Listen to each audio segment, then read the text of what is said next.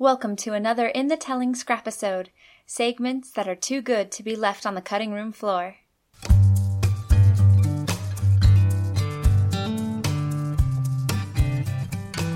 This Scrapisode is clipped from my on-the-street interviews at the 2019 Utah Film Festival and features the filmmakers behind Lady Hunters, a dark comedy revenge film perfect for the Me Too era.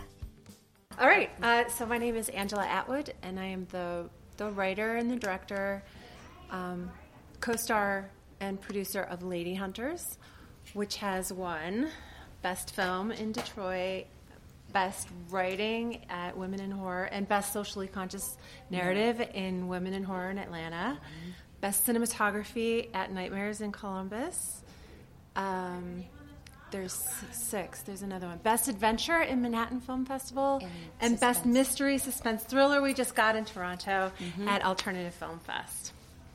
This has been submitted around. Nice. Yes. It's been going around for, how long have we been submitting now? Just almost a year. 9 to 12 months. Yeah. Say your name. Yeah. My name is Laura Buck Antalik. I am an actor, co-creator, and co-executive producer. Passion project. We love this film. We're working on a feature, a feature script, hopefully. And, we've been all over the place. We love it. I don't know what else to say. Oh, say what it's about. Because I forgot. You forgot? I forgot to say what it's about. It's about 3 suburban moms who get revenge on bad men. We become a vigilante death squad. We become a vigilante death squad, yes. And we're sort of superhero-esque, but we didn't start off that way. It was kind of a surprise, which was wonderful. Yeah, it's true. Yeah, so it's a black comedy. Black because it's dark subject matter, because the people that we're avenging have done something horrible. But it's a comedy because the moms have never murdered anyone before, so they're terribly inept and inexperienced at it. Sounds hilarious. So, I've had people tell me it's like a very charming horror film. Where did this idea come from? Go ahead. So we had a girls' weekend about 4 years ago, and it was when the Bill Cosby situation was just first coming out, like first coming to light to the public. And we were just aghast at that. We grew up with him and just realizing that if these things were true, that he could do something like that, somebody that you would seemingly trust. And then all the other things that feed into that, all the other stories that you hear every other week about raping, sexual assault, violence, domestic violence, people getting away with it for whatever reason. So it just kind of, we were like, nobody else is doing anything about this. There's no judges are doing anything about, at that time they weren't, 4 years ago. Yes, prior to the Me Too. Prior to the Me. Right. Like, we finished the film on September 17th, which was like 2 weeks before the Weinstein news came out, which was what spurred Me Too.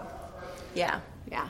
But there's still people getting away with it left and right. Like, at first when that whole all hit, I was like, finally some, like, justice is going to happen. And it's, Kavanaugh still got brought up into the Supreme Court. Yeah. Even though she was so, clear and clearly it happened. And it just, I was like, it still doesn't matter. It's like there's still so many people in our society who think, boys will be boys, guys will be guys. Yeah. Well, girls shouldn't put themselves in that position or whatever. Well, look at who our president is and what he's done and what he's accused. God. And not to get political, but of what he's accused of having done. That's true. So, I mean, we're in that world right now where it just seems like everything's like coming to a head, and I feel like this story came out of that, like 4 years ago, kind of coming at the same time. And it was a great way for us to get out our anger and our love for women. It's cathartic. Yeah. Yeah. But with humor, it's very satisfying. I think people come out of one of the really most enjoyable things about it is when we watch it when I get to see it with an audience and people get you feel the tension in the room, and then it releases. You hear everybody kind of breathe out or chuckle at the same moment, and then by the end, you just feel like, yes, they didn't get away with it. The women took care of it, and even though we're a bunch of kind of dingbat moms that just don't belong in a violent situation, right? And a major driving force. Amazing driving force within this film. Introduce my name yourself. is Roy Buck. I play a small yet pivotal part in Lady Hunters. I am the wolf that gets killed brutally.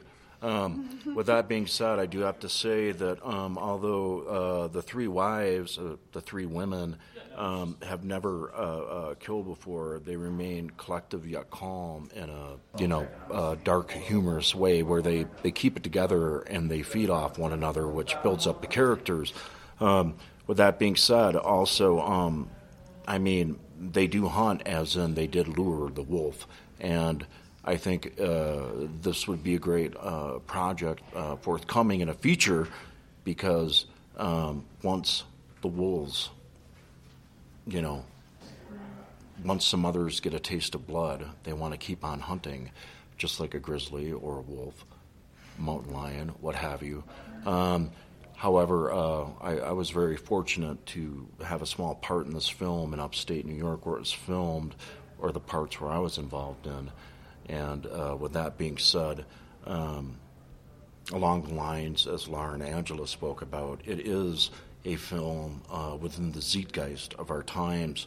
And being that we are in Provo, especially with the basketball or the ex-basketball football player who was at BYU, a star, who was recently brought back 3 or 4 years later for 7 to 8 counts of rape. And they thought he may get off because he was a prestigious alumni. I don't think a professional athlete. However, I don't think it matters either or.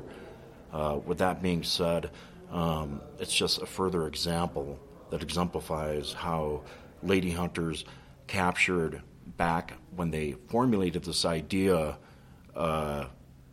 within the Bill Cosby era, but it's also the zeitgeist of the day with more and more coming out within this, sad demeanor. It's unfortunate, and Lady Hunters has a poignant yet comical, dark view on it, which could be expanded upon tremendously. And I was just kind of in the right place at the right time. Were you thinking of using this as a concept film, as a pitch for a feature when you created it?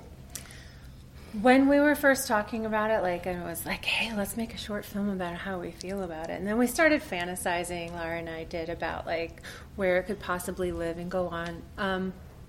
After the short was produced, it was kind of hard for me to decide if it should go into feature world or series world as far as the further development of it. Tomorrow we're table reading. My first draft of the feature is nearly completed. It's just developmental. It's not to be heard by other people yet. It's not at that stage. So that's what I pretty much decided. I wanted to keep my same cast and my same crew that I made this movie with, because they're awesome. I had an awesome team. We all had an amazing time together. I've worked with my DP. She's probably on 5 projects now that I've directed with her. Loretta Prevost is her name, and she's a fantastic DP. So I have this team ready to go and do a feature, and I figured I'll write the feature film and do the business plan and get the investors and do an indie feature out of it, rather than selling a script, which I wouldn't get to be part of anymore, right. Or whatever. Go ahead. What I was going to have you say other things that you've been doing. Oh. Because she's been doing other projects that are really great. Uh-huh. They are. So, I directed Chronicles of a Bleep-Year-Old Woman, which is a web series pilot, which is also on the festival circuit right now and doing quite well. And I'm acting in 5A, 5B, which is a web series that we just shot. We did a 5-minute pilot, which you can find on YouTube if you go 5A5B, and then Cicchetti, Cicetti. That's my writer, director, producer, best friend who did that one. So we just shot 2 22-minute episodes, and that's going to be going around the festival circuit as well. What made you decide to submit to the Utah Film Festival? My son Sam lives in Salt Lake City. This was your idea? I wanted to come and see him. Oh, nice. It's a great tie-in. Yeah, Is absolutely. this your first time being in Utah for a film purpose?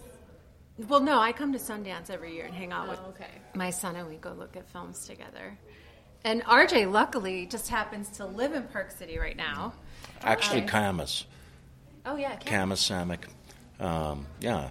And it was wonderful. And I did want to say, furthermore, in regards to the set and the shooting, that the feeling was palpable in a realistic sense, being that when we were in offset, which wasn't much, but the few hours we were was parallel to when we were shooting, being that it's real subject matter.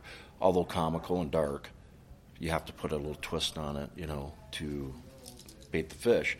But that being said, you didn't have to embellish it much, other than being clever and witty, both within the writing and the acting. But the thing is that it exists. I mean, it could be a creative nonfiction film or script. Yeah, it could be a real story. It could be easily, if it not already.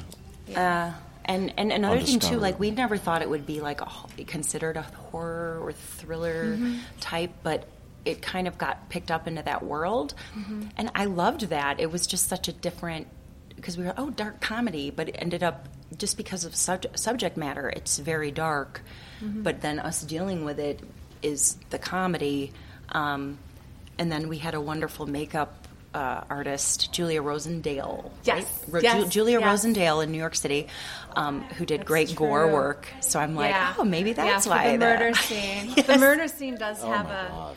a money shot in the murder Yes. scene where you see the gore, and it's satisfying. It is.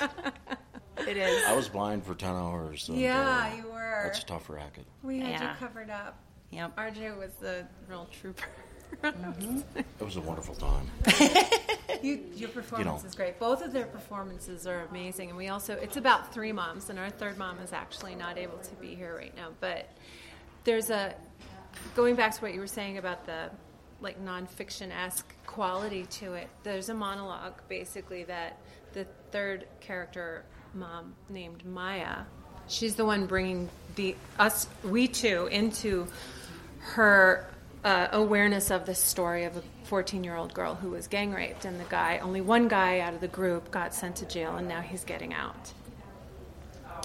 And she tells us the story of this girl, and sadly, the story that she's telling is something that I put together from actual news stories. The things that happened to this fictitious girl are things that have happened in real life, like that I've just had trouble wrapping my brain around, that still happen. Like, how does that even happen? How does somebody do that to another person and then get together with other people and decide to do it together to a person? It's just still hard to do, So that's, I guess, why it seems so non-fictional, is because really that part of the story comes right out of the truth. It comes right out of the news. Thank you so much for sitting down with me today. Thank you. Thank you. Thank you very much.